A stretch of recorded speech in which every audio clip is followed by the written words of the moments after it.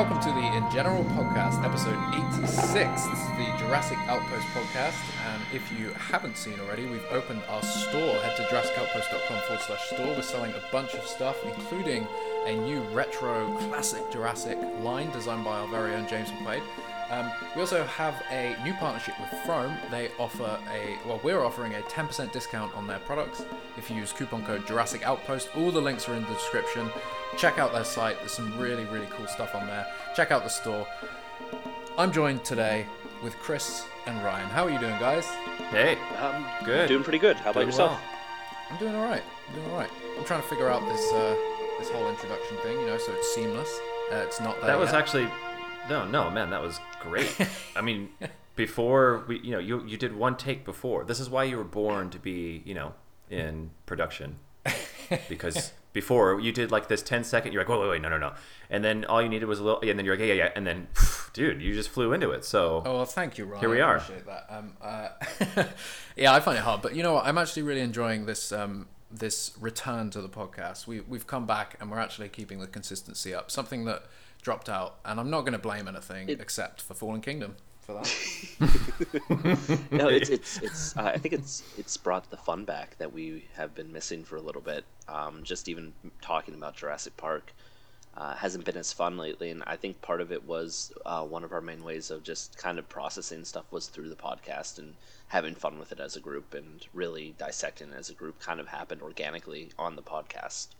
Agreed. Mm-hmm. And it's nice. Mm-hmm. It's come back, and we've updated things a little bit. And if you are watching, if you're listening in audio, but you want to kind of see what it is we're talking about, the video on YouTube now have visual references inside of them. So check that out if you want that listening experience. And we're also now on Spotify, which is great. I have absolutely no idea why it took so long for us to get on Spotify. And I don't even mean the application process. I just mean we didn't do it. We were like a long time ago. We were like, oh yeah, we need to do this. We're like, yeah, and then it took like we just accepted the fact that we never did it for the longest time. We're like, yeah, we really should get to that. Jack, you had it online, and like it went from like, fuck it, let's figure out how to do it. And then like 3 seconds later, you're like, okay, you should be able to listen to an episode now on Spotify. I was like, what? It was good. Why was it so easy? I know. They've actually got a really really easy system. The only other thing we're trying to work out is when Google changed their news platform maybe a year ago, we got dropped off of Google News because you had to then apply for like the publishing center and things like that. So I've done all that, but we weren't coming up yesterday for the Lowry news. To compound that a little bit more is I think when we switched servers, so now that we're on a new server, Google also stopped pinging us as much. So we got to figure that out. Yeah. Tech stuff. Yeah, tech stuff. Lots of fun. Ryan. Hi. How are you? I'm doing well, man. Yeah, it's a little early on the West Coast, but it's not that early actually. What is it? 7:40 there. It is 7:40 a.m. But yeah, like I told Jack, I get up between like usually 5 and 7, so I guess 6 a.m. would be the median. Crazy times. But this is what we used to do, man. We always used to have to try and figure out the time codes for three or four different time zones. Yeah. Yeah, but I mean, it always seems to kind of work. Like, I mean, what time is it's 3, 4? Yeah, it's nearly 4 o'clock. Yeah, it's all good. Yeah, so I mean, I feel like that's always a good time of the day to jump on a pod. I don't know. That's what at least I have on my calendar, like 3 to 4 p.m. Pod, say for podcast time, ? Every single day, you write that in by hand. Perpetually. But Chris, 10 a.m., we hit him up last night. Yo, man, 10 a.m. podcast, your time. You're like, oh my God, you guys are killing me. That's the first thing he says. I like biggest eye roll on my side. I'm like, oh my God. Hey, listen, it's all a matter of perspective of how much sleep you're getting. Any time could be an early time in the morning. You just got to get used to it. It's true. As far as I'm concerned, I'm getting up at 6 a.m. also. This is your 6 a.m. No. My schedule was good for a while, and I let it go, and I want to sleep. I think it was hard. I think everybody's for people to get used to, I became just not being able to leave your house. It's kind of the same as like not being able to see daylight. Oh, I've become an insomniac. It screws you. Yeah, you just stay up later and later. Yeah, no, I definitely do that because I think I'm getting less out of my day. So I'm just constantly trying to find a way to stretch my day at home and like make it seem worthwhile. And I've just become an absolute fucking insomniac, like talking to people, drawing, watching TV shows, listening to music. Like, I don't know. It's just like, I Trying to just get it don't done. stop. I don't stop. And then if I stop, I'm like, oh, I need more. Yeah, I know what you mean. It's that struggle to not be able, like, to be able to relax properly. Yeah. I just want to get stuff done. But yeah, we have some exciting things to talk about today. So obviously, if you're a continuing listener, you'll realize that we dropped a podcast yesterday, and just before it dropped, there was new news. So that was kind of annoying. We definitely, and it's funny, we actually said in the previous episode, we said that this picture of the Isla Sorna crate that Colin dropped, that'll tide us over for a long time. We don't need anything else, and we weren't expecting anything else. And then like 2 days later, the New York Times dropped an article. So this article was about it was very pandemic heavy. It was talking about how they're filming and how they're dealing with it, right? It was super in depth. I mean, it's the Times. I just want to rewind to something real quick about the Isla Sorna crate picture. Is just the context of me discovering that was really, really funny. I was camping with some friends, and I had zero reception. And so my one friend, she suddenly got reception. We used her phone to do a hotspot, and I hopped online, and everyone was talking about, like, in chats, like, a Isla Sorna picture or something like that. And I'm like, I'm freaking out. I'm like, where is this? Where is this? And I asked somebody, and they're like, it's your website's exclusive. And I was like, what? I was like looking at like Colin's page and everything like that. I was like, what? I've been gone for like 15 hours. What happened in this past like 15 hours? It is funny that when the big things like that drop, when you of all people are not there, like you're out, you're gone. I was so confused. You're for grid, man. I was gonna say, how many times, like, we could go through probably at least 15 different podcasts in the past where Chris talks about, I was fishing and all of a sudden this news dropped. Well, I didn't know that the news dropped, but of course you're either camping or fishing, but it's always the same. It's like, we'll have to just send Chris out into the woods if we're getting a little news deprived. Yeah. It's like this. It's kind of like this rain dance that the Jurassic community will start doing. It's like Chris the sacrifice. And hell, I mean, Chris you two saw me out there. I was wrangling with some wildlife. There was that was a big timber rattlesnake. Yeah, what did you do? I saw that picture. It was in the road, right? Yeah, I got it out of the road because I didn't want it getting run over. Did it chase you? It's very nice of you. It made a faint strike at me, and it kept hissing and rattling, obviously, but eventually it gave up and went off into the brush, and I was happy because I nearly ran it over, which is what convinced me to stop, pull over, and get it out of the road. That's good of you, Chris. We didn't encounter. Plus, I wanted to admire a giant timber rattlesnake. Yeah, we didn't encounter any when we were on the road trip. Yeah, that was shocking to find it in Pennsylvania of all places. Then I ran into the elk later. Big elk, which once again I've never seen like in the wild in Pennsylvania. So it's weird seeing these things that I typically associated with like further adventures out, like in my own state, like 3 hours from my house. Like that was just sort of like shocking to me. I guess because of the lockdown, man, they've all been coming out, like taking Nah. more of a step into society. Yeah, but in America, I don't know. Yeah, I'm not sure if we've, especially middle of PA, they wouldn't take their lockdown seriously. You got a dirty look if you wore a mask out there. Hey, speaking of masks, I've seen quite a few pictures now of people not even, saying like, hey, check out my new mask. Just people in the wild wearing an Outpost mask. And there's something so cool about that. Like seeing, something we put up available online, and then somebody's just wearing it. It's so cool. Yeah, I love the one that James made of the DNA sequence. Yeah, the DNA sequence is awesome, man. Actually, that's a good point. So if you're listening and you did order a DNA sequence, and when it arrived the print wasn't great, Redbubble had a bunch of issues with our original artwork, but they didn't tell us that, so everything was approved on the site. So we've actually updated that now, and we've ordered a couple, and the new They versions look great. are brilliant. Yeah, so if you did have one of those masks, I did want to point out, it's been revised. Go back through Redbubble. They should be able to give you either a credit or your money back, and then if you still wanted one, order the new version because it is a lot better. But yeah, James just keeps smashing it out. I mean, He's on fire. The retro JP thing, when he sent that through, like usually what happens is we all concept an idea, or James comes up with something, and then we'll all work on it, throw in a few ideas, maybe a couple of revisions here and there. But he sent that JP thing through, and we were like, that's it, it's done. Yeah. You did it first time. Like even the ad itself, usually we have like wording we want to change or something, but it was just like, yep, that's it, send it. That's the one. Post it. The one thing I hope that Dominion keeps in the marketing in this go round is the red. Because when James throws up that classic, just the classic logo up on there with like, I mean, just the black and the Rex face coming down, that's all I really need to see. But at the same time, like it gets me really psyched for the next, because it throws me back, but it also just has such a cool modern feel to it. Agreed. Like his billboard concept that he did that just says 2021, that is the best marketing that Universal will never do. It's so tight and it's so JP, but also modern enough that it would fit with the new films. But it's just absolutely all that you're going to see on the billboards is Chris Pratt and a big blue, like, you know what, I want to talk about how short-sighted that's been for using Chris Pratt and blue as like the primary marketing, like the iconography, the visual iconography for the Jurassic World franchise is like they're basically plastered on everything, even things they're not related to.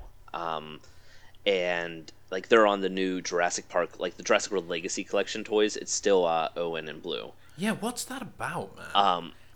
Yeah, and he's well, not it's so short-sighted. Right? No, not on the Amber Collection, but it's so short-sighted because this is coming from Universal. It's not from Mattel. It's Universal that's asking all these brand properties to put that iconography on there. But the problem is they're not with this franchise forever. You don't want to make the face of your franchise be somebody that you're going to lose. Probably with Jurassic World Dominion, I think that he's probably going to step away and do other projects. So yeah, I don't understand. So well. And then just on terms of like narrative level of like storytelling, it's not that compelling to lock yourself in. So I don't know why they haven't been using the T-Rex as their brand iconography for the most part. I understand movie posters and whatnot. There are certain expectations today. I think there's better ways to pull them off, but nonetheless, I do understand that Owen and whatnot has to be on the poster. But yeah, I don't know. It just seems like a really short-sighted mistake that's going to leave their brand feeling. It's going to be lacking a spotlight other than the logo itself. It's going to lack a beacon that people can automatically gravitate towards. So it's going to be harder to sustain it after the World trilogy ends because of that marketing gimmick. Yeah, I think if anything, Blue, having her be Blue is I think the face of the franchise more than Owen or the Rex would be. I think the Rex was pretty much the iconography and a lot of the marketing that we saw in the previous franchise. And even though she's still, very much a part of this one, Blue is the face, in my opinion, of Jurassic World. And not having Owen in it, I totally agree. But I think just having Blue on there. I suppose that makes sense. But like the T-Rex, the Jurassic Park T-Rex theoretically like never changes. Obviously, that's not entirely true, but theoretically it never changes. So that's something that I think that across all films, no matter where the story's going, it's timeless and it resonates with every film. So I think that that's like a really good brand iconography and character mascot to have. And the problem with Blue is she's genuinely like a character. She's not a type of raptor. She is one individual raptor. So again, if you tie your franchise like to her face, you're suddenly going to be lacking a certain what people associated with the franchise as it pushes forward without her. Assuming that do you not feel like the Rex is a character? No, I mean not in the context of Blue, but because I'm talking the Rex design for the most part. You have Jurassic Park, you have then the Lost World. Yes. Jurassic Park 3, those two have two different female Rexes that look the same, and then you have Jurassic World: Fallen Kingdom. Obviously, there's a little bit of a design difference and whatnot, but it's still the same thing. JP3 obviously has the male Rex, and they look similar enough that they still. It's been a consistent face in every film. The JP3 Rex, when the first time we see it, right? That's the same animatronic mold, at least, from the Lost World. Yes, that is the bull. It's the same Stan Winston's, yeah. And they repainted it. Yeah. But and it's the same. It's never been. I know this is like one of those questions that people always ask, but it's not the. It's never confirmed whether it was or was not the baby from the Lost World. But that's a pretty cool idea, right? That's the idea that ILM operated behind. They shrunk the 3D model. Because the idea was it was not a full adult male Rex. So he's a little smaller than he should have been in the fight. Should have had something more obvious about its leg. That would have been cool. You know, I don't like the idea of it being that Rex. Sort of seems mean-spirited. Yeah, it's had a really tough life, that Rex. But I do like the idea of it being a young Rex. Yeah, and I do like the idea of like supporting the idea that they're not like just 3 T-Rexes. Like there's a population of them on Isla Sorna, which also helps sell just the size of that island, that ecosystem. Yeah, agreed. Not anymore though. That island's wiped out. Should we talk about Sorna? Should we talk about these? Should we talk about these set pictures? Yes. So, well, we don't have to. We can talk about something else. I mean, if we have to, but so these are the first things that have come out, I think, that have excited me. Properly. I got a proper. As soon as I opened the article that Chris linked, the New York Times one, it opens with that set picture, and Chris Pratt and is it DeWanda? I believe that's DeWanda Wise, which, from what we know from Toys, she will be playing a pilot, and her name is Kayla.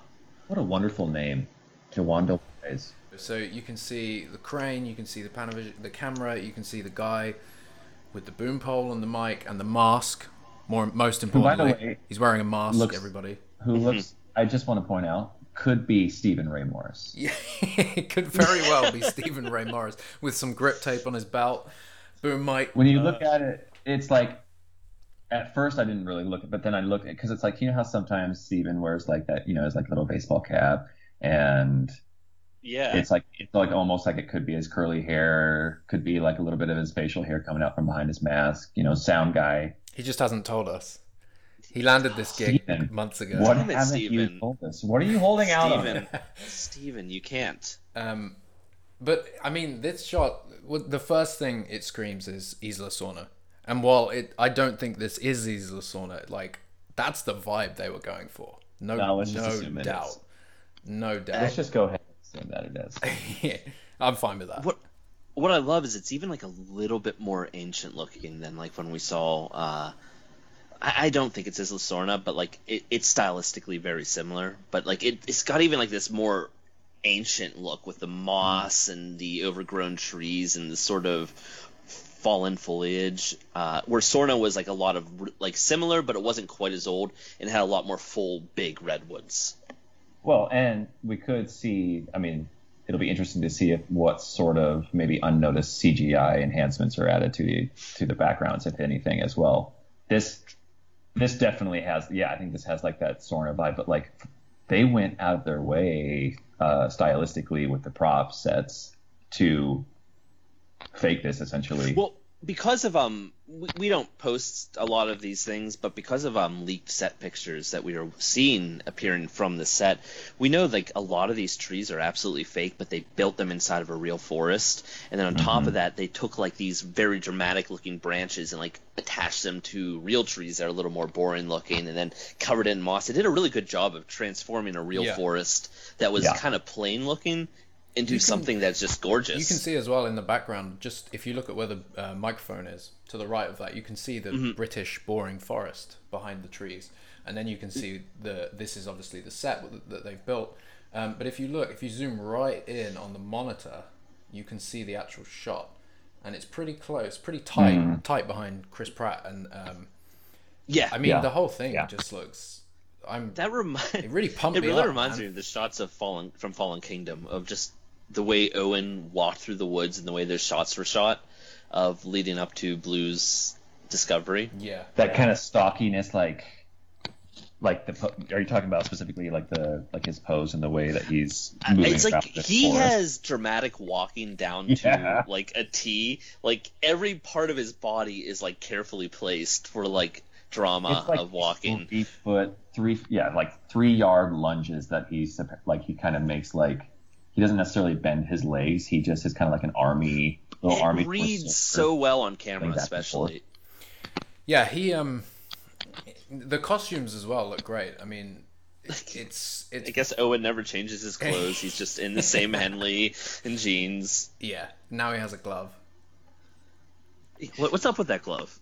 Looks like a little, almost like a golfing glove, you know? Do you think he was golfing? Maybe. It could be trying to scope out for a new course, but I actually thought it was oh my gosh, I'm having Zia. Zia? Yeah, I thought Zia it was Rodriguez. But because I mean, for a pilot, not that pilots don't know how to dress stylistic or be.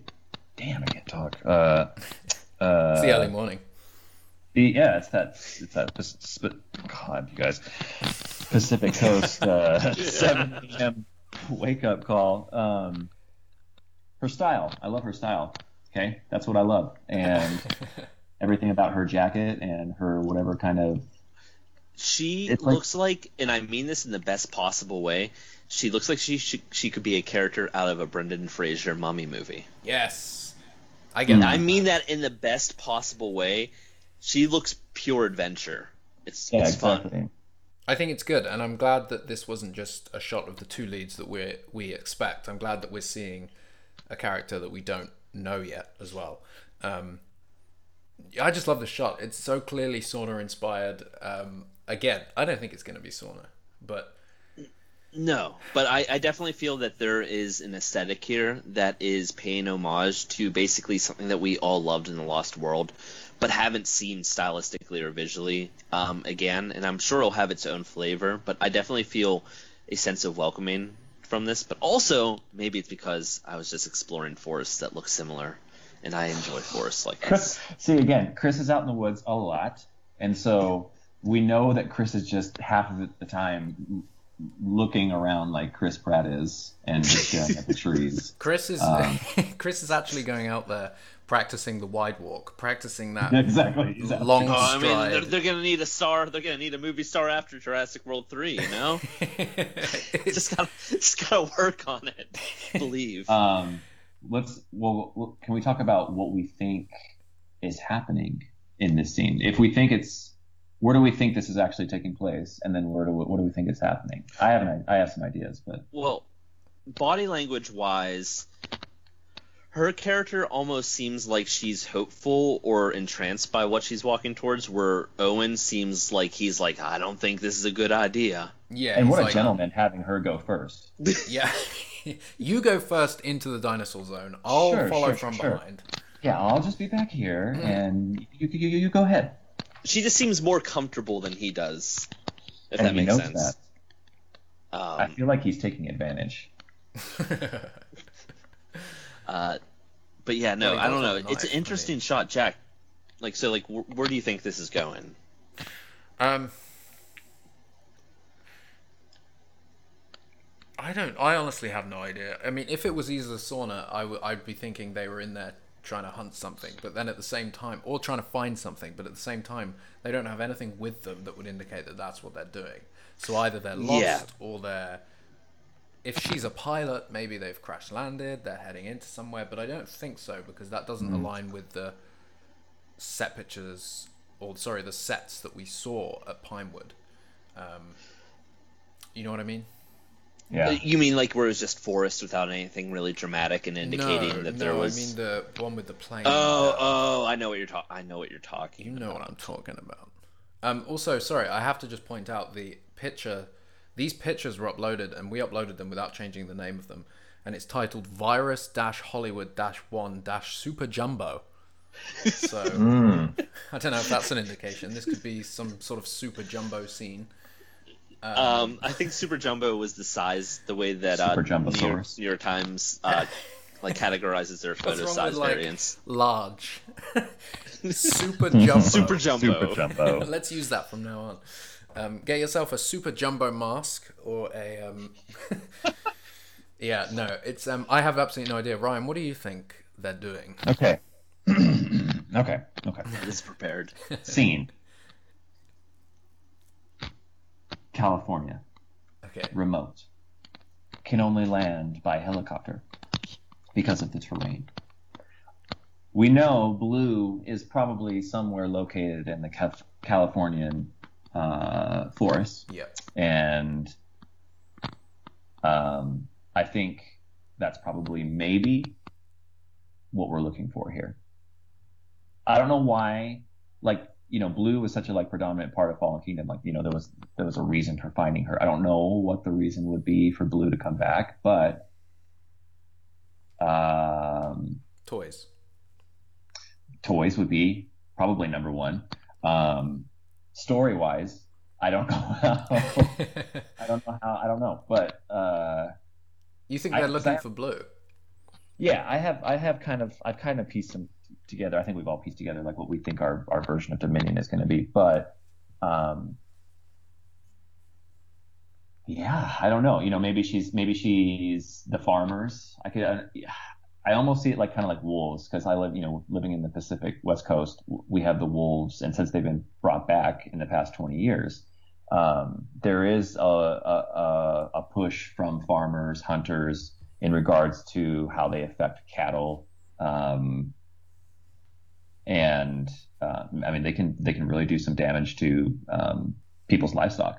And so I can kind of see, but Blue being one creature, I don't know, but I can see there being some sort of reason for like maybe she's being hunted or like so for protection wise. But I don't know. I feel like Owen's looking for his baby. Yeah, no, you could be right, actually. And that thing that Colin said a few years ago, maybe it was a year or two ago, about there will be stretches of forest in America. Like, imagine a world where you wouldn't be able to enter this forest because there's velociraptors in there or there's something in there. Maybe this is what this is. Maybe that raptor is Blue, and there's a stretch of California where people are now unable to go. Maybe this is in a national park. Maybe this is just some section, and they know Blue's in there, and it's kind of resorted to, okay, fine, Owen has to go get her. It could be that. Personally hope that it isn't that, primarily because, I mean, going to hunt Blue again, like they did it in Fallen Kingdom, and it was kind of a letdown in the way they did that sequence with the Jeep and things like that. I hope this isn't just them going to find Blue, but I don't. My only thing is like, what other purpose does Owen have towards dinosaurs other than Blue? Because he's not a dinosaur expert. He's a raptor expert. Okay. And his relationship is tied significantly with Blue. So it's like I don't know. I feel like their relationship is symbiotic throughout the franchise. So like his whole purpose and reasoning for things is like, there's Claire, there's dinosaurs, but it's like the underlying reason is like has been Blue in the first two movies. So like, I do think that we're probably selling, although the films have never done a terrific job of like showing this, we're probably selling him a bit short of like what he can offer in the field of dinosaurs, but we just don't know. But I could see him being a point of an important person in terms of understanding these animals as they relate to our world. I could see that being a thing.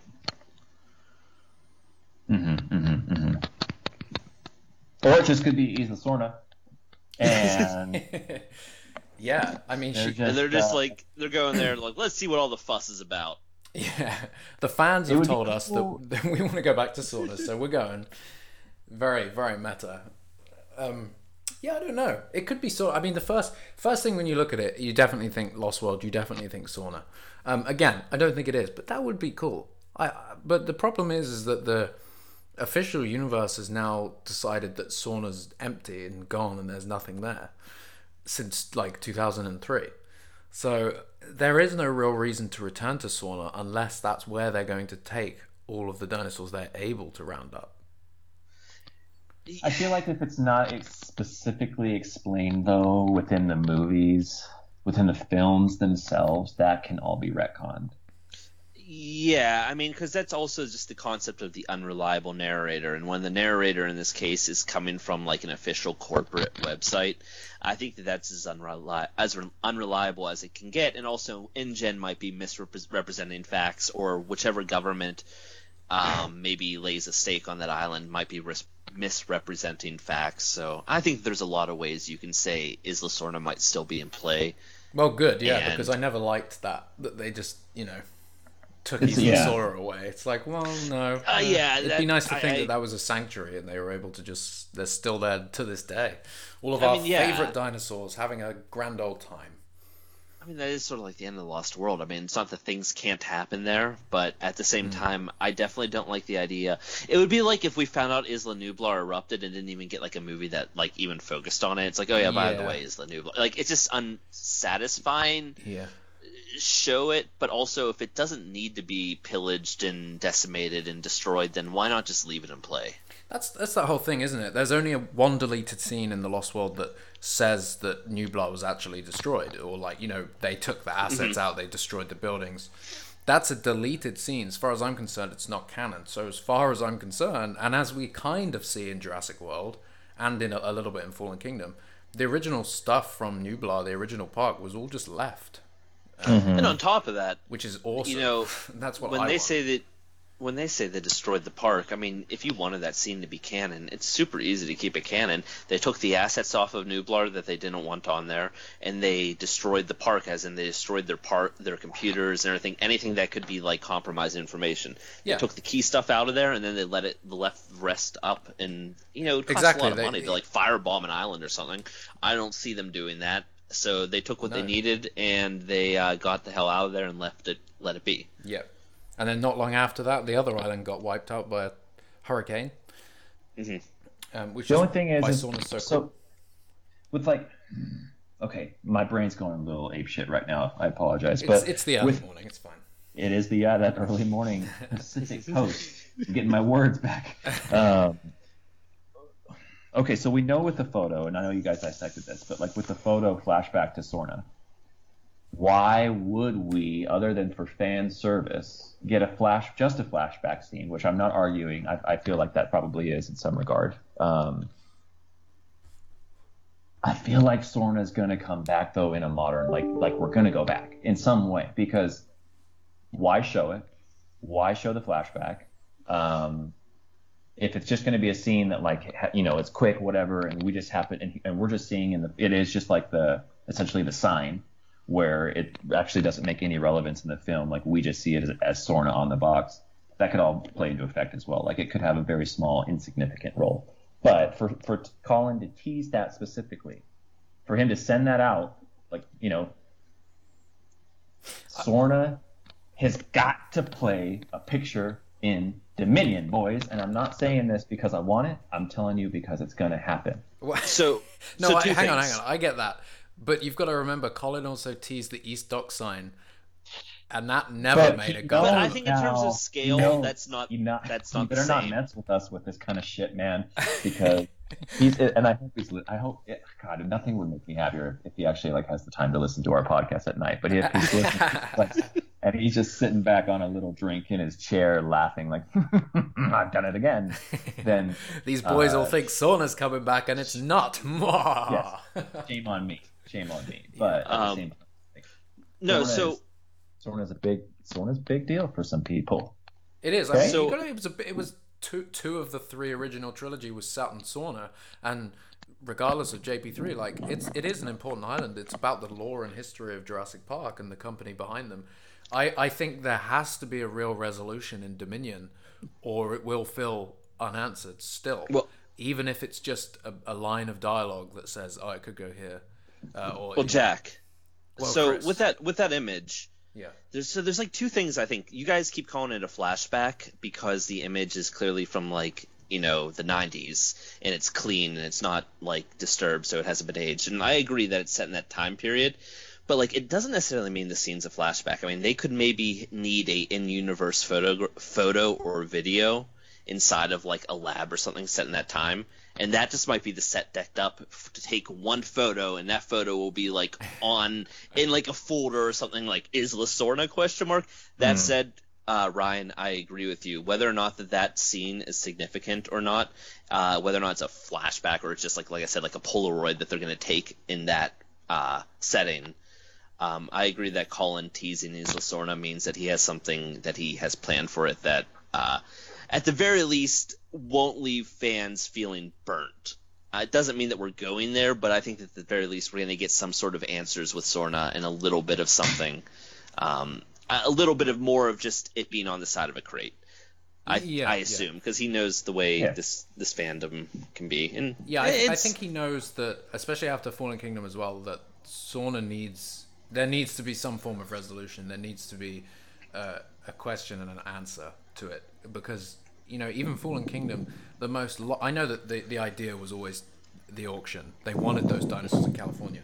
But it was so confusing when Lockwood was like, we're taking them to this sanctuary. It's like, why not just dump them on Sorna, for goodness sake? Like, that's the most logical thing. It's close. It's an island. They own it. I don't know. Yeah. No, so it always seemed so strange that Sorna wasn't where they brought it. And if they went to the Sanctuary Island, or if the Sanctuary Island was important in some way, I could understand it. I just think that it was one of those things that when it was shown in Fallen Kingdom and they were like, we have this Sanctuary Island, to me, they were lying. Lockwood was lying. Whether it was a sanctuary or not, I believe that was never an island by itself. It looked like a section of an island. An island chain or something like that. No, like, you know how, I can't remember exactly, but looking at the like 3D printed map thing that they had of it, it looked like it had the front part of an island, and then it was like a mountain range, right? And the actual model finished there. But it just looked like it was part of land, like it connected to land. Do you know what I mean? Like it was a section of somewhere in America, South America or something like that. And they would have it sectioned off so the dinosaurs could live there. But to me, that was always just a ploy to get Claire. Well, Lockwood, though, I mean, I guess it depends on how far back the deception with Mills went. I don't know how much we can trust real Lockwood either. I mean, he was this old man who seemed bumbling and sweet, but at the end of the day, he split from John Hammond back in the day. But I mean, Mills literally murders him because he discovers his ploy. So I mean, at the very least, we know that Lockwood learn that from. Where did Mills? We know that Lockwood wasn't in on it, and Lockwood thought that he was bringing them to a sanctuary island. Whether or not that sanctuary island existed or not, he definitely believed it. He did not have Mills. Your deception runs deep, you son of a bitch. And as for Mills, I still wish that we would have skipped over the murder, because he felt so complex when he was staring at the map after, like they said, they got the dinosaurs. He seemed so tormented by his actions, and I thought that we would have seen his torment destroy him rather than him just murder an old man with a pillow and then get eaten by some dinosaurs. Yeah, the first proper human on human murder in the Jurassic franchise, and it was with a pillow to an old man. Very Jurassic. But I think they really wasted the opportunity with Rafe Spall. He's such a dynamic actor. And we were really excited for him to be in it. And do you remember all the training videos where he was getting beefed up? Yeah, wait, why was he getting so beefed up? Why? He was going to be in a suit the whole time. Everybody looks good in a suit. I wonder if he was going to be on the island at some point or something. I don't know. But that doesn't really make sense, but maybe the character evolved. I think it's interesting though that, I mean, it's not out of the realm of Crichton's universe, at least, to be murderous, because the Dachshund that we know, had all intentional purposes to murder Sarah unsuccessfully, and so like that's what I'm interested to see in Dominion. Like, what kind of Dachshund are we going to see? Older, wiser, but like murderous, possibly. See. My thing is I would have been all on board for that, but now that we've had so many mustache twirling murderous villains here, all led by Dr. Wu, the king I would villain. rather have more of a kind of complex, whereas in like Ludlow wasn't murdering anybody. They still all tried to save people's lives. He was a slime ball, but like he wasn't a murderer or anything along those lines. Same with Nedry, that wasn't his intent. I think I'd rather get back to a villain like that, something that's more realistic in terms of how often you run into those types of villains in your lives, and just much more human nature type of villain rather than somebody completely gone and murdering. Yeah, for sure. Yeah, I think the Dachshund thing is going to be interesting, because I don't think we're going to see him in it too much, as in, in the wild. I think he's very much going to be a corporate CEO, behind a desk calling the shots. Sure. Which is a shame because the Dodgson in Lost World is dope. Is a great character. Yeah, no, I mean, and at the same... he meets his demise and it's perfect. Like, it's so well executed, and you just... At the same time, if they did that with, like, Ellie or something like that, that would be so cool. Ellie? No. Whoa, what? No, See, like, this- if they... Because if, like, Dodson tries to kill Sarah in the Lost Oh, World. you mean tries to kill So or, like, push take Ellie Sarah out, out, yeah. and it's Ellie, and then like we get that same sort of scene played out, but with Ellie and Dodson rather than obviously Sarah and Dodson. Like a freezing water ship overboard scene. Yeah. When they're heading to Sanctuary number 3. Hey, so Or I've seen a lot of Sorta. posts about people almost hoping that there's a character death in this. I don't understand. Like, I don't understand why so many people want one of the main characters to die. Like, firstly, people are like, well, it'd be great if, like, Chris Pratt might die or something like that. But then there's people that are like, it would be so horrible and great if Alan Grant dies at the end. I'm just like, I don't get it. It's not that kind of franchise. Jurassic isn't the type of franchise to kill off its legacy characters. I don't know think why Claire there's such or a demand Owen or for it. anybody should die even there, but or especially not Grant or whatnot. I think that part of that is coming from the fact that the films, like who lives and who dies, has felt a little bit more predictable. And now that we have so many returning characters, you can kind of just sort of hedge your bets that they're all going to survive. And I kind of agree that they should at this point. However, I think that what people want is maybe introducing new characters that you think are there for the ride, you think they're untouchable, and then they go out like Eddie, or something along those lines. Like, you think that they're one of those characters that are, guaranteed survival in a Jurassic film, and then, oh, no, they got eaten. And I guess that maybe that's sort of where that demand is coming from, is somebody that wants that kind of feeling recaptured, where they just don't know who's going to make it, who might meet their demise. No, I understand that, but that doesn't seem to be where this is coming from. It seems to be more just fan accounts that want to see, like, oh, wouldn't it be so tearful and awesome if, like, Alan Grant died? And it's just like, for what reason? No, it wouldn't do not be. kill. It would be ridiculous, and there's also death... no reason for it. If he survived this long with dinosaurs in the world, I think a paleontologist, he's going to survive again. Yeah. And I also, like, I don't understand where it's coming from. Like, it's coming from, like, a Marvel Universe thing. It's like time to say goodbye to this character. It's like, you can say goodbye to Dr. Grant and not kill him. Yeah, he can live a quiet life. Like, in a tree on his sauna. Yeah, no, and plus, and I've said this, I think it was in the last podcast we had, about how death is so much more final. It's real and brutal in Jurassic Park. It's not like Star Wars where there's an afterlife, or Marvel where there's an afterlife, or whatnot, where the blow is softened. Even if they never come back, the blow is softened because we know that death isn't the end. But like in Jurassic Park, I mean, it's brutal. You get torn apart by dinosaurs, and that's that. Yeah. And it's kind of fucking horrific. So I wouldn't want to see Grant or even Owen or anybody go out like that. Like, it's a bit rough. Once you spent enough time with them in this universe, they should kind of be untouchable. Although I wouldn't be opposed to Wu? To any of... I mean, Dr. Wu should have died in Fallen Kingdom, maybe, but... I don't know. I wouldn't take one of the Jurassic World characters dying if it was an earned and honorable death or something like that. It's just so unnecessary. Like, Chris Pratt and Claire dying. Like, why? Yeah. Owen and Claire. Yeah, no. I don't get that.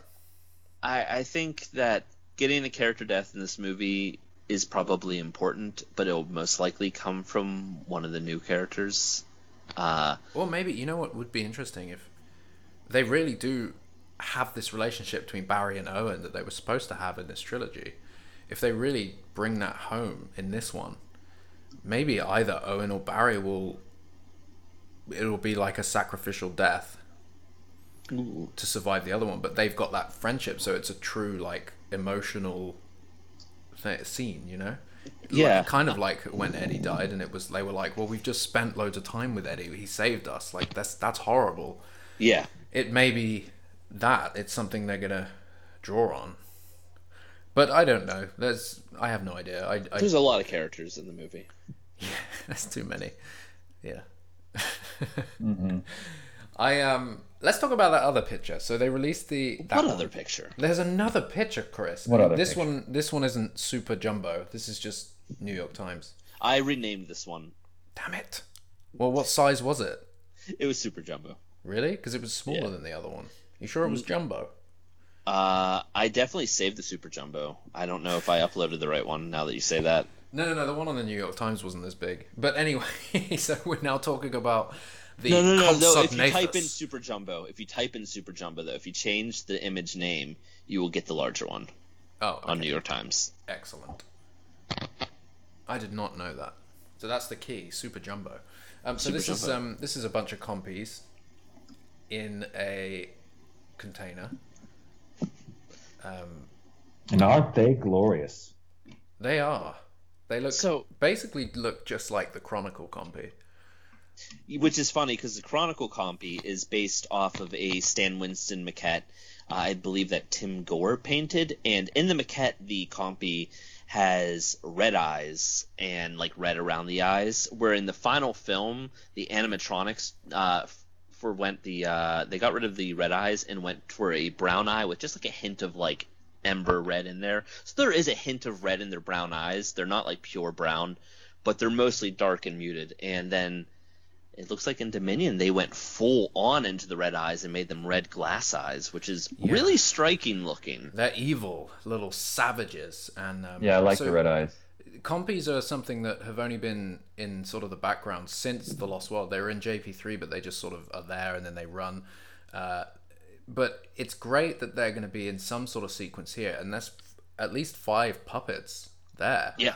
That all look great. It looks like their snout, their lips, like it looks like they're actually going to be able to like snarl or whatnot. Do you see what I mean? How like the lips look very malleable. Yeah, I know what you mean, showing the little razor blade teeth down there as well. These are little fuckers, man. These are great. So that's sort of what changed for sure, is the teeth are different. They are larger this time around. There are more teeth and they are larger. And it gives them this sort of ravenous animal look. That's definitely one of the things that's the scene in The Lost World with Dieter, right? Everybody questions like, why didn't he just keep running? Like he'd fallen and he was probably out of energy because they'd been hiking for 2 days on Sauna, a day and a half. But why didn't he just keep going when the adrenaline and he was there? But in the novels, the bites from the compies are like poisonous, right? They have the saliva. Right. Yeah, the compies are venomous. And I forget what exactly they described it as, but it's not like it would kill you. Yeah, it slows you down. It makes you super sluggish to the point where like you eventually like slip into a temporary coma or something. Yeah, so with Dieter, you can kind of see that happening. He gets to a point where he's being bitten and all over, but then he basically just like throws his own body, like crawls over the log, and then he can't even stand back up, and they've already jumped him. I always assumed that he was that they were venomous. Yeah, I think that's like the most logical thing, and I mean, think it's not explained in the movies, so I can't. If you've never read the books or whatnot, I don't blame people for like that. People going like, "What?" But it definitely seems like that was the intent while writing the scene, and just the information never got passed to the viewer. Yeah, and also, if you think about, they bred the same company as the ones that bred the Dilophosaurus that had venomous spray, so it's not like something that would feel weird. It would make a lot of sense if they were. But I just love that about them, and these ones look like they could do the same kind of damage. They've got these horrible razor blade teeth. They've got like red glowing eyes. They just look like evil little bastards. And like piranhas. It'd be funny if that's what they were actually like, kind of like if they had partial DNA infusion, piranha infusion. Yeah. I don't know why you would make such a vicious little creature, but I think it was the Cease that immediately pointed out they look more piranha-like this time around. Yeah, they are. I mean, they're, and in the books as well, and in science, I think they're kind of described as scavengers. So it's like they don't look like scavengers though in these pictures. They look like, I don't know. But at the same time, like having him little murder having monsters. him be in a cage. Here's the thing. Here's my only issue with the picture. Well, and I told you that like the designs of them kind of throw me off a little because they are different. Do you want to talk about how they're different? Because we talked about the teeth and the eyes. Well, I sent a picture to the guys yesterday, just talking about this because I'm like, the designs, they're different. Yeah. Because this is Scanlan's It is John Nolan's team. Oh, that's okay.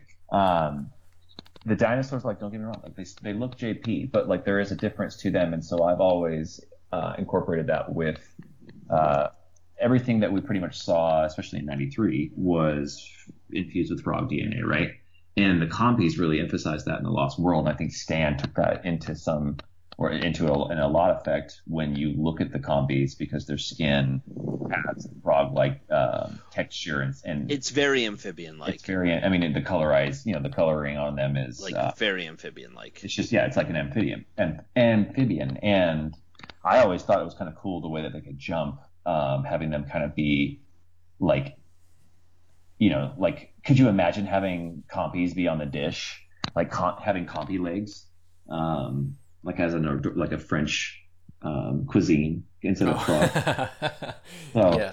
It's like I mean, when you just look at it, like in the way that they jumped and everything, I'm like, man, these things have like frog legs even, and I always saw that as a kid. So, but anyway, these ones, there's a difference to them in the design, and so that could just be an update from the creative team. But I like to think of it as, are these more leaning towards, like, especially in Jurassic Park 3, where the dinosaurs leaning towards a more fully genomed, if you will, dinosaur that, with each generation that was born, having their DNA basically become more and more infused to ultimately create and have there be an accurate version of what dinosaurs used to be. And we saw that with the quills and stuff. So I always kind of maybe imagine that this is like why that's happening. Or it could be like, yeah, some crazy ass fucker infused these guys with piranhas and just went home laughing about it. But well, I think it's an interesting theory. They definitely look different, but I don't know whether that's just supposed to be, or just because it's a different company making them and they did the best they could trying to replicate the ones we see in The Lost World. I have a strong feeling that it's more so that, but also we have no idea when these were bred, where they're from. Like, are they rescues from Sauna? Like, are they leftovers, or are they like a new company? They could be biosins. They could be biosins, yeah. But I think what's interesting, somebody else pointed this out, seeing the background of the shot, you see quite a Malta-esque aesthetic there. You see the archway in the back of the shot? Somebody compared it to just like a generic shot from Malta, and it looks strikingly similar in architecture. Oh, very, very good point. It makes me think that then this might be like a black market. Yeah. And that kind of fits with the cage and, what we're seeing. I think that's a strong possibility that these are being sold in Malta, or, a location where they're using Malta for. I don't know. I mean, and now, yeah, thinking about it, like why, especially if there's a higher value to a dinosaur that's got a purpose, or, like what could compies do besides like maybe clean up some dead animals? But if you also, if they could infiltrate, if you could give them some sort of capability, but it added like a ferociousness to them, all of a sudden their market value could go up for people who want them for, like, swarming. Yeah, exactly. Like, you send in the copy, and it's like they track down. They got little cameras on their head or whatever. They get into little tight places under doors, get through ventilation systems to find the terrorists, or those. But an interesting cage too, because as I also pointed out, I feel like these guys could just easily squeeze through those bars. Yeah, the positioning of that first one we see, the closest to the actual camera, I don't think. Yeah, it's kind of a little bit too much out the cage, isn't it? They're slender, these compies. They aren't fat boys. No, I mean, yeah, their bellies could be a little wide, their guts could be a little wide, but it does look like they could just slip through.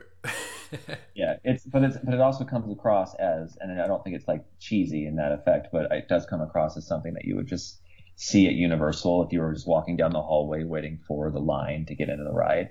Yeah. And this is just like kind of attached to the wall and chirp, chirp, chirp. These little animatronics are, but I love the look of it. That's the kind of, I can imagine this scene, the way it takes place would be somebody's in this black market, whether it's our main characters or whether it's, and they're just looking around, they get a little bit too close to this cage without realizing, you know, with their back to it, and they start getting gnawed by these things that are like sticking their heads through.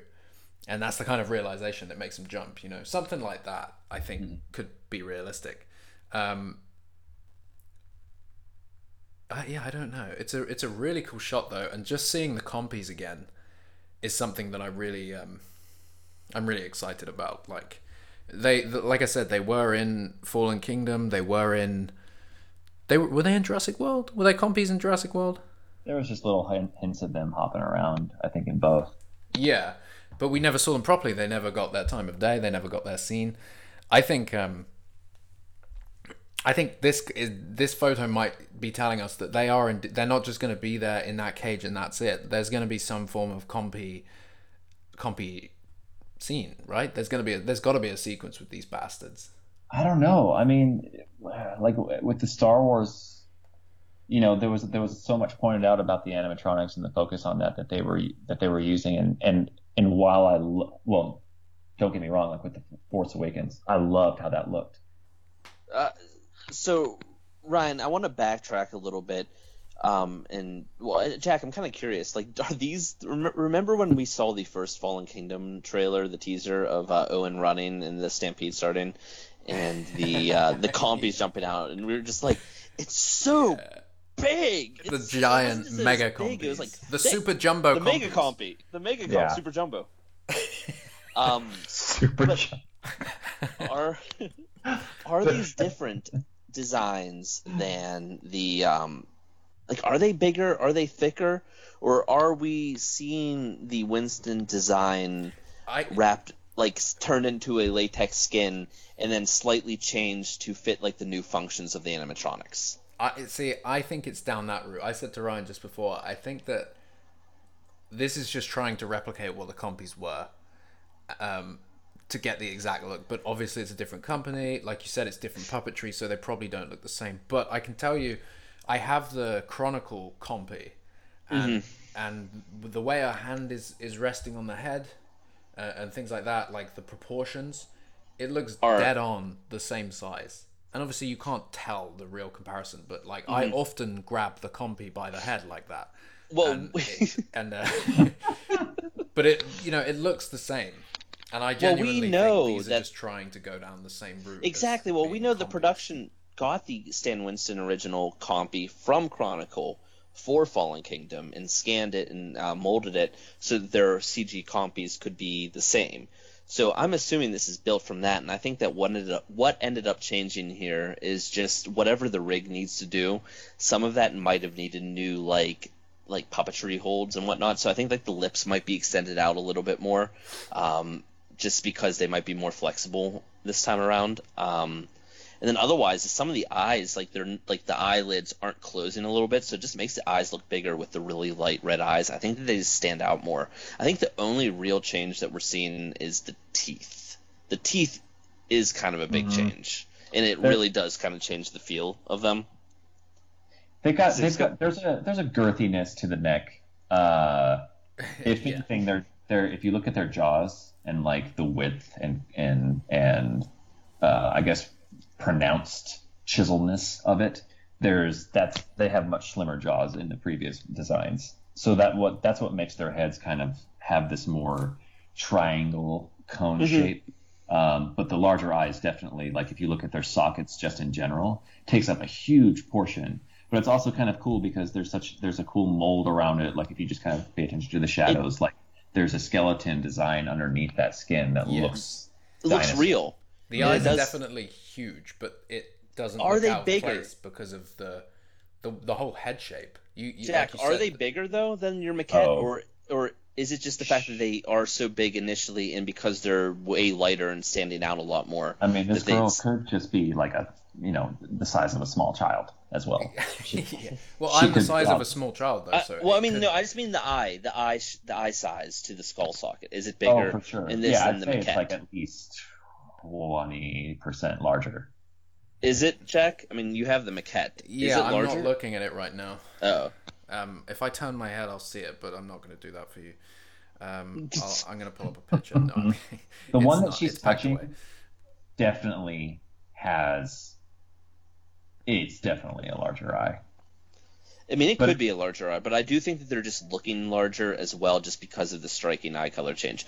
What I will say is, especially the ones in the background that are slightly out of focus, it really makes me feel like the Jurassic Park the game Troodon could work with like eyes like I don't know, even though there's something about it that gives me that feeling of the JP the game Troodons, even though they don't really look like it. It's like they're capturing that vibe. It would be cool to because you talk about the little bush monkeys that like fit in your palm of your hand, but they've got the big eyes and like the the orange red tint. But that's because for their nocturnal vision essentially. So that'd be kind of cool if it was talked about for infiltrating at night. Yeah, I don't know. They're really, really cool looking. But yeah, there are differences. The teeth are probably the one thing that bother me because the rest of the differences are fairly minor and could probably be chalked up to puppeting rigs. Yeah, I think. So, sorry. Go ahead. No, I think I think genuinely they are trying to be the same compy, and it's just a case of maybe, like as Chris was saying, the way the puppets now work or something, that it's just adapted the shape a little bit. But I have no idea. I think it can go both ways. If this is a black market selling these dinosaurs, who bred them? You know what I mean? Mm-hmm. It wasn't necessarily InGen, and these aren't necessarily from Sorna. Oh, I mean, these could just be captured out of Lockwood's backyard. Yeah, they could be captured. Yeah, these could be the little fuckers we see in Fallen Kingdoms darting around the place. Or... Yeah, and I mean, we've talked about this countless times, but I imagine they breed like rabbits. Like, I mean, once you have compies free in the wild, it's probably like all bets are off because these things just get everywhere and breed a lot and multiply a lot. Yeah. Well, I mean, the question now, because Colin's always teased this, is after the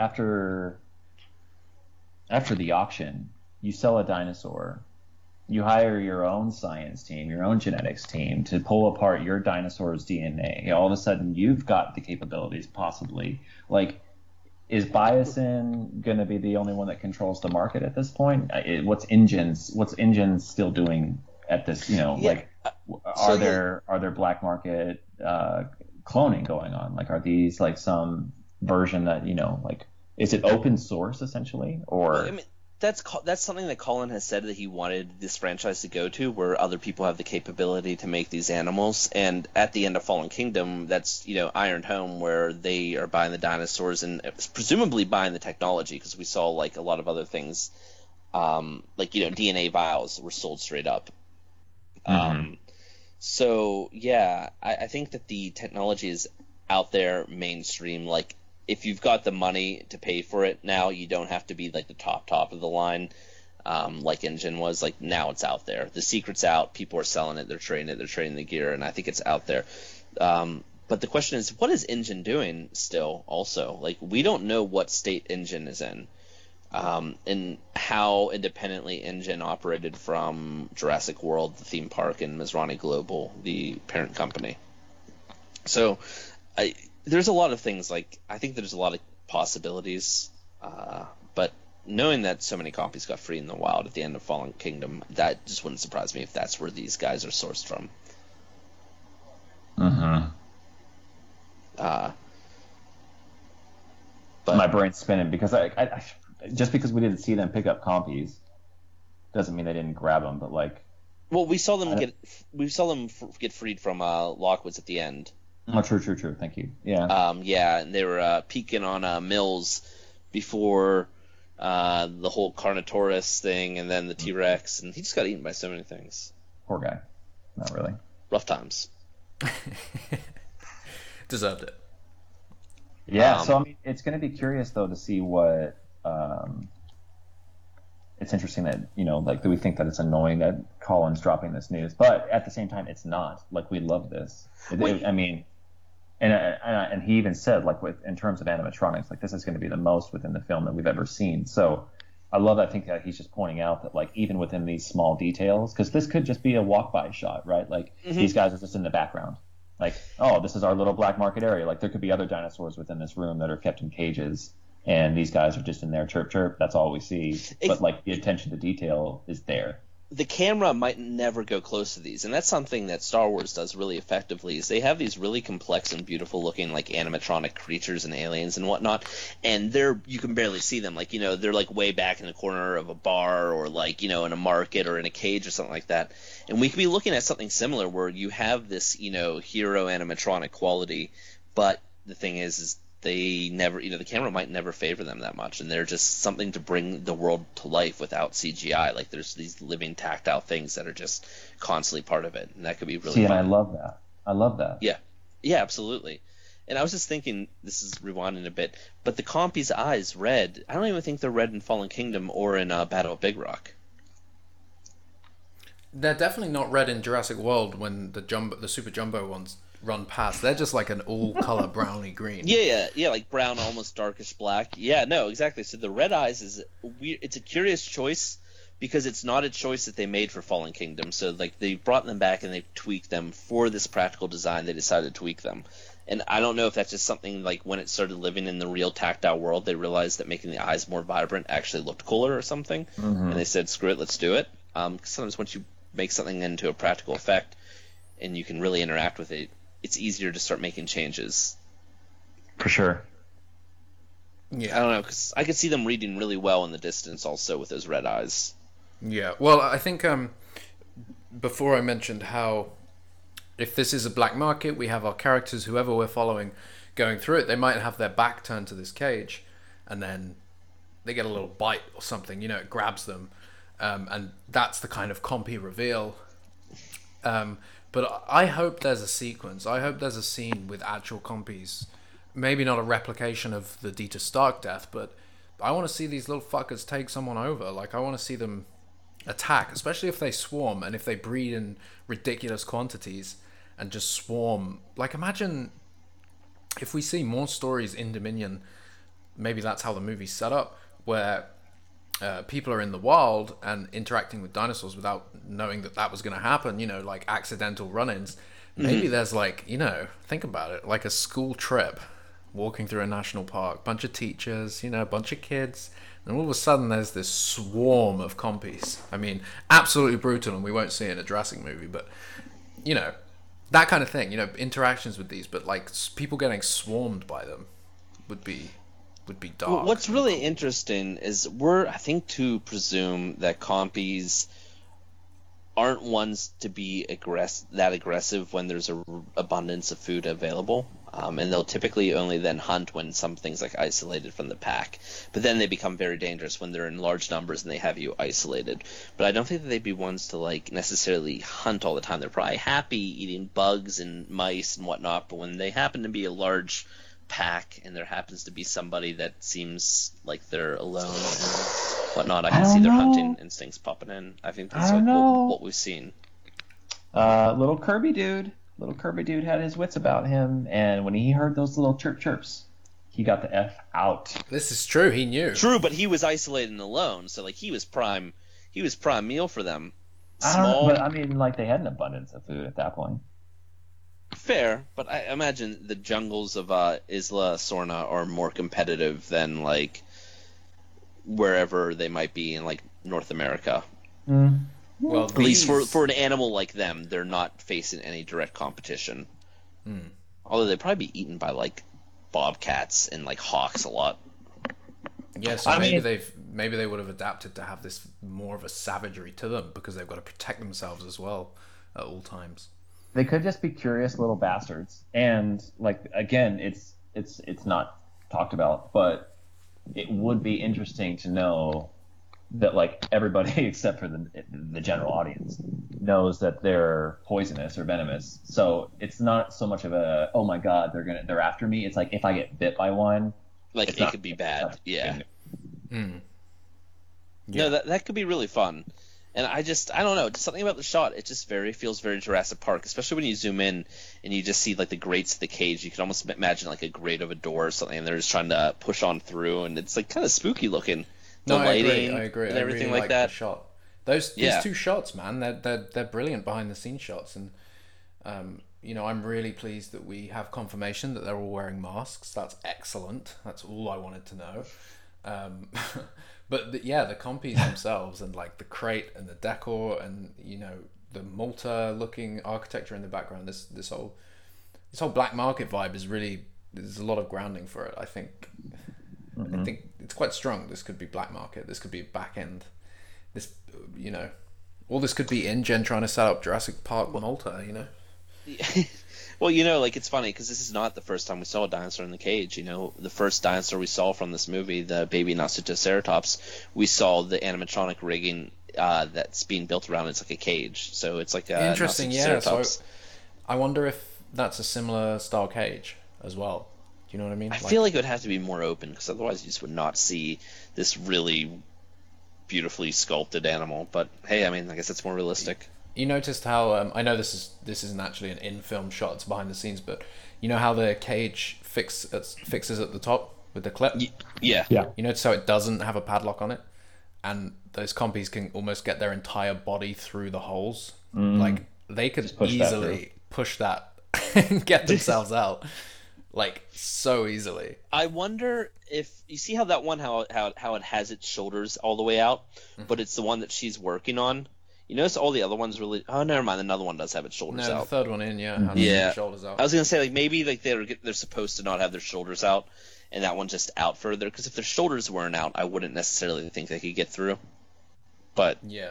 Well, the back end on the maquette is wider anyway than the front, obviously. Like, its legs and around the tail area, but...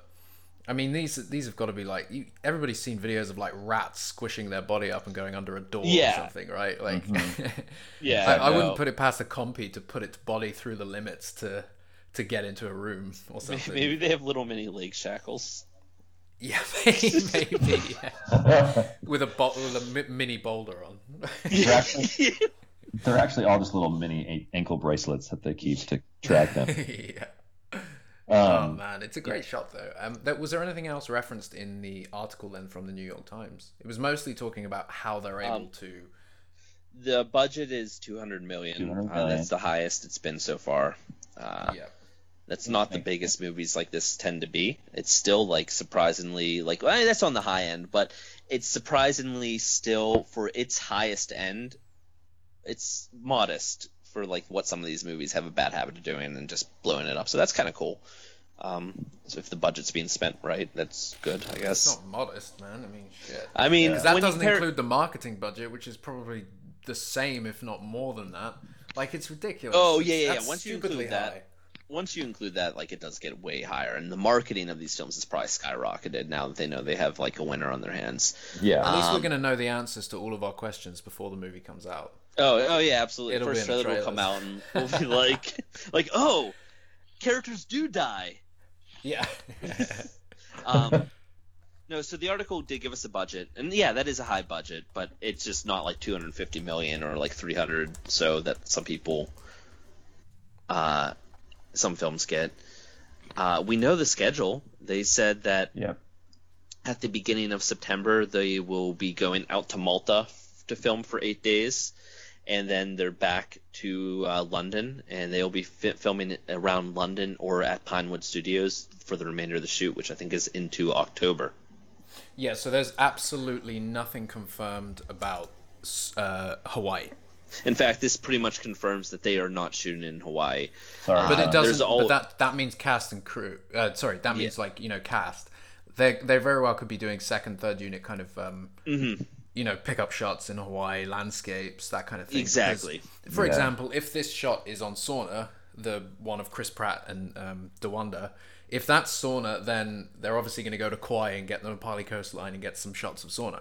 But I don't think it is. I don't think we're going to see Sauna. I don't really think we're going to see Nublar again. I think if we do, it'll be in a background news report, or it'll be, because they love that, the BBC, or it'll be...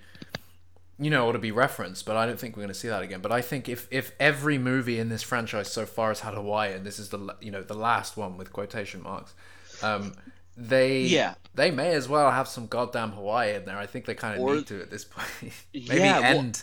I'm just excited for the new look of this film though, because it's looking familiar, but it's also looking new. Like that shot of the Sorna but not Sorna. That's a very familiar looking shot that feels Jurassic, but there is something about that one that looks a little new. And I hope that we really get to. We've talked about this before, but like we haven't really got to candidly explore the wildest or most beautiful landscapes within the world films. Like we kind of get these wide shots. You're like, oh, that's cool. Yeah, And it's then, called Jurassic World, but so and far then we you- haven't actually been out into. And then you play in like a very cluttered jungle where nothing really reads visually. Like, you know what I mean? Like we haven't seen like the most striking areas of like. A lot of movies tend to film at like the most striking areas, so every shot is crafted. And I don't think Jurassic should necessarily do that. But like, there's a middle ground where you can play around with, and I'd like to see that more. And hearing that they filmed in that one island out by Egypt, I don't know how to pronounce it. Is it Socotra or Socotra? We get it wrong every time. I think it's Socotra. Yeah. Socotra. That sounds awesome.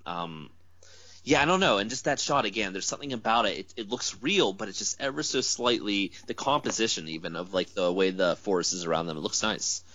Yeah, and if you zoom right into the actual camera and you look at the monitor, the preview monitor, you can see that. I think we discussed this before. You can see the angle that it's going for, but you can see it looks even more saunery there because you have that deep, like cloudy, foggy, misty atmosphere above it. You see what I mean? The light coming through the trees.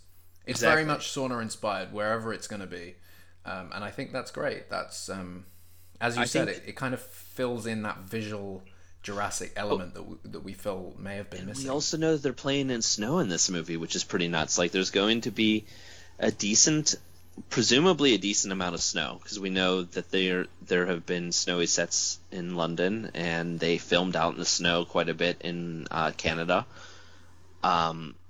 So that it's going to have a really unique visual identity, because you have this very ancient, almost like coniferous looking forest here in the redwoods, and then you have this snowy tundra-y like landscape, and then potentially we might have like deserty Northern California, almost, maybe wilderness, almost Mummy style. Or like with the Malta stuff, if you that picture of the Compies in the background with the architecture, that's kind of like the Mummy almost, because it's going down that kind of sandy. It's got that old school warm classic adventure film, the Indiana Jones type of like. It's just that is a really cool visual identity, and I would love to see the dinosaurs also in like the wilds of areas like that, even if it's maybe just like California deserts and Badlands and whatnot. Like that'd be fun to play around with the dinosaurs. But we're gonna have a lot of visual identities in this film. What I hope is that we get to spend enough time in them where it doesn't feel jumpy, or maybe there's a way that this all organically connects to one another that I'm just not figuring right now. Like you mentioned this before, Jack, but you're like, I hope it's not like one of the Bourne Identity films where you're just like hopping on a plane, you're at a new location, you never really settle in. And I guess, but I'm excited for all the unique visuals that this movie seems to be promising to offer. Although I'm curious how they're doing it, because apparently they don't have to film on location very many places. So I'm just curious if they're adapting with plate shots and more set builds. But if the set builds look like this, I'm happy with that. Yeah.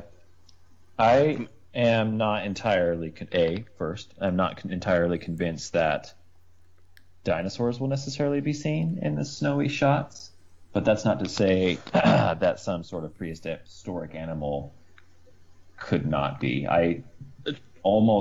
Because every time I've thought of any sort of snowy environment within the Jurassic universe, and especially like with the game, it'd be cool to see at least some sort of play if like Inchen or Bison was out somewhere playing with Mammoth.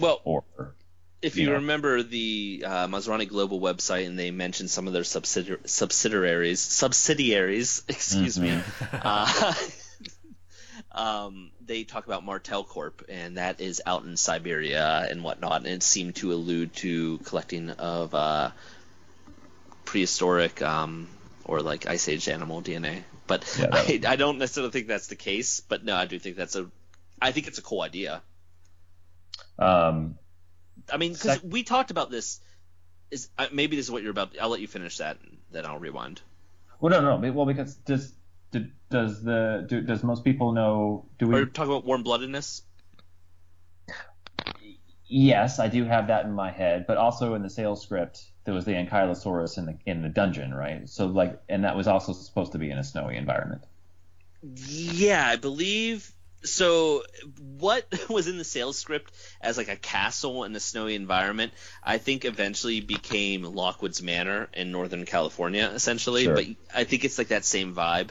But yeah, I think that they were exploring bringing Jurassic into a different look for a while now. Yeah, And definitely. I mean, that was the what was it? The Grendel Corp, wasn't it? Up in Switzerland, yeah. in the snowy mount, like built into the mountains. Well, I think what's really cool is what works about snow, though, is it's sort of isolated in the same way that an island is. So you can be out there in the middle of nowhere, like in the tundra of like Siberia, and it's that same sense of isolation. I mean, that's why movies like The Thing work so well. Is even though they're on a giant landmass, that's really what it is. It's such a harsh, brutal giant landmass that it can be unforgiving, and you can find yourself isolated in a pocket of livable area. And I think that's why snow could be such a fun way to play with the Jurassic concept. It's a very different look and a very different feeling, but at the same time, it does have that sense of turning the landscape into a character and isolating sure. it and making it unforgiving at times, where you really become trapped and it's a fight for survival. It's not like you can just like up and out of there. Yeah, and it could be feathered. You know, if you have a company that's playing with feathered dinosaurs, that could be argued that provides insulation. That's the thing. So dinosaurs were warm-blooded, and we know this. We know that a lot of animals lived in Arctic-like environments, and they lived in snowy environments. Like Pachyrhinosaurus, actually, they believe would frequent snowy-like environments, and other animals as well. So we do know that these animals were warm-blooded, or a basic something that is parallel to warm-bloodedness that eventually became warm-bloodedness. But yeah, no, we know that from birds. And yeah, so maybe not every animal would be suited for the cold, because not every animal in our world is suited for the cold. But most mammals, most warm-blooded animals can adapt to cold weather, given the opportunity. And I do think that it's very possible to have the dinosaurs surviving in that type of environment. We shall see.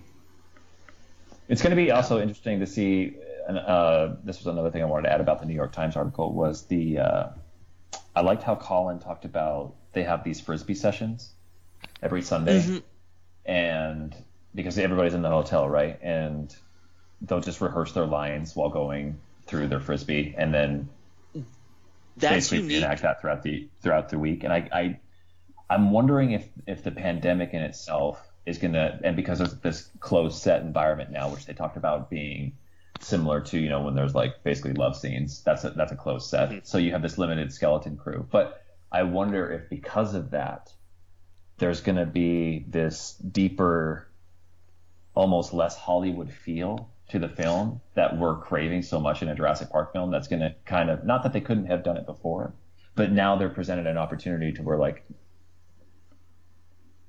things are just a little bit more intimate because of the actual natural surroundings and settings. And maybe, because they've had all that extra time to build those relationships and spend all that time together, which is something, I mean, even Robert Downey Jr. was talking about this on a podcast recently, where he was talking about his exit from the Marvel Universe and saying that it's weird because you spend all this time with these people on the set, you build these relationships, you film your lines, and then everything after filming up until the premiere, you don't see these people. They never see each other. And he said it's such a weird feeling because you feel like you should be much closer as people because you spend such an intimate amount of time with them.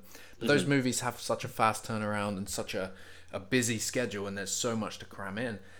Maybe this is going to give us more of that feel where these characters are friends or they know each other in real life. That's something that the It film, the remake of It, did really well, is that the director took all those kids to like a summer camp thing, and they all spent so much time together so they could become real life friends, and that transitions on screen. You can see that those kids know each other, the way they look and hang around, like they're not just acting. It's all that body language and everything, and it pays off.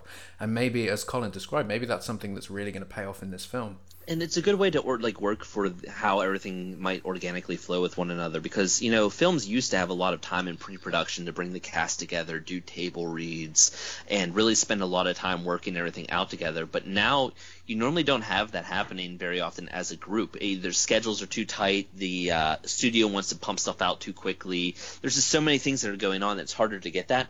And by forcing everybody together, now you have this weird opportunity where the whole cast is together at the same time, can do these line reads that a lot of times the production wouldn't be afforded in the same sense. So you are building that sense of just more interactivity and more investment into the behind when the camera's not rolling. And I think that does, it builds a chance to build camaraderie, but I think it also offers an opportunity so that they can maybe work out the line, the emotion, the logic of everything, and everyone can sort of really become involved. That can maybe sometimes you have too many cooks, but at least you're giving the people the opportunity to voice things. That's exactly what I was going to say, though. It's in Colin's perspective, I almost wonder if this is kind of like a dream scenario, because exactly what you just said. You don't have too many cooks in the kitchen. You don't have too many voices trying to point and pull or push and pull, a specific scene. It's been intimately, when I say intimately, but in a social setting, talked about and agreed upon basically amongst a small group, and then it's acted out within that next week, and with Colin not having to worry about, not that producers or people from the studio or execs or anything like that would be one. I don't know how behind the scenes works essentially, but I can only imagine that having that sort of the people you need, the people you trust, everybody who needs to be in this room is here. Boom, let's do this, is kind of the ideal setting. Yeah, no, I know. I'm pretty sure that this, the way things are going, they've cut down on these studio execs and whatnot, because they've tried to cut down on crew on set. If they're not needed to be there, they're not there. So what you don't have is all of the different execs representing different things there. I'm assuming that there's a producer on site, but I don't think you have everybody is on site and on set as much. I think that you're given a tighter crew, which also in theory awards the creative team a little bit more freedom, because they're not constantly having somebody saying, hey, make that scene brighter. We think that it'll be more marketable because of that, as they're watching in real time. You just don't have that. So the art team they can hopefully get their vision out there a little bit more, and maybe they have more time to experiment and more time to improvise. That's not always the best thing for the final cut of the film, but it is a great thing to have the opportunity to try to do. Sure. Yeah, to give them room to play as well. That's a really interesting point, actually, about the lack of studio execs that are going to be on set.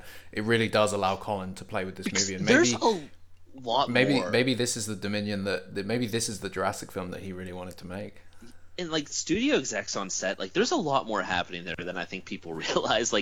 For big films like this, there are a lot of people that you don't see on the Blu-ray making ofs aren't going to show you this part of the filmmaking aspect, because nobody wants to hear a studio exec change a scene because they think the name of a dinosaur is more marketable actually for selling toys or something like that. That sort of takes a little bit of the fun out of it when when you hear them yeah, light the scene more. Yeah, that looks better, but light it more because we think it'll work better in commercials. Yeah. And it's those are the battles that directors constantly have to fight, and not just directors, it's everyone. And sometimes studio execs can bring in really good notes. It's not always bad. I don't want to paint them as villainous people, but it's a lot of cooks trying to control. It's like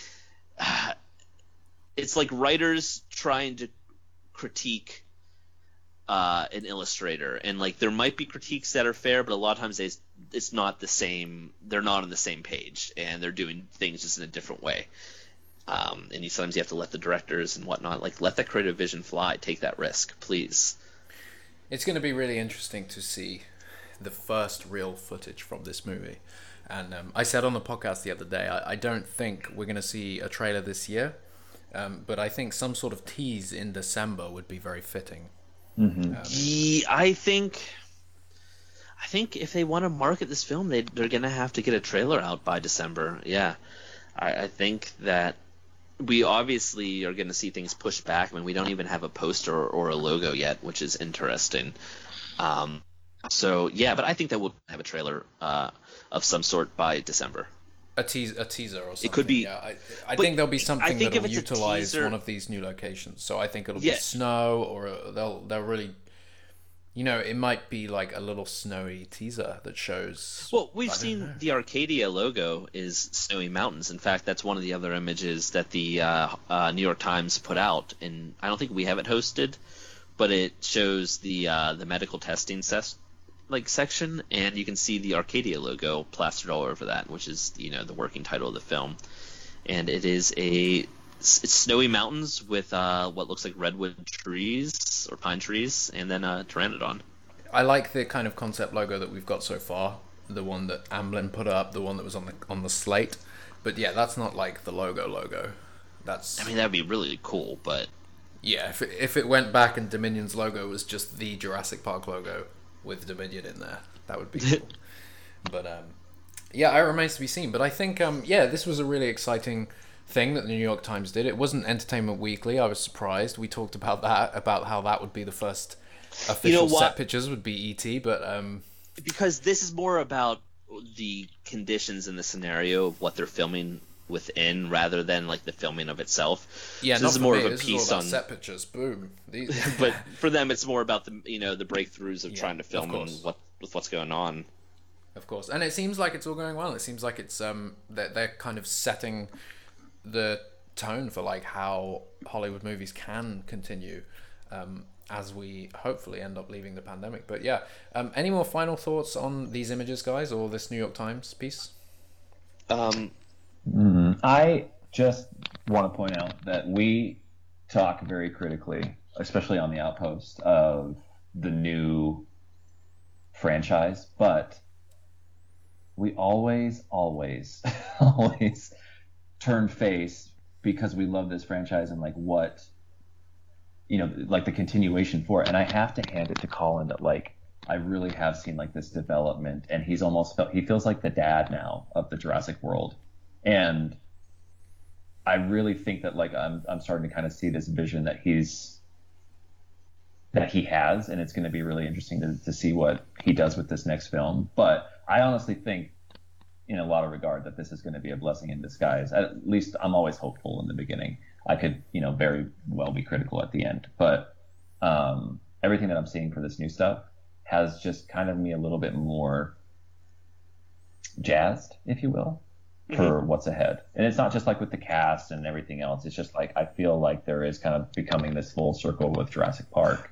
There feels like there's a lot of love behind everything, and it does feel like this is a Jurassic Park film. But just like even that Arcadia logo, like Ebb Tide, Ancient Features, none of them really had these types of logos where like everything about this logo is like everywhere over the production. Even in the compy picture, you can see the Arcadia, like the mountains and whatnot, on her neck, not her necklace. What is it with your ID badge on? Like her lanyard.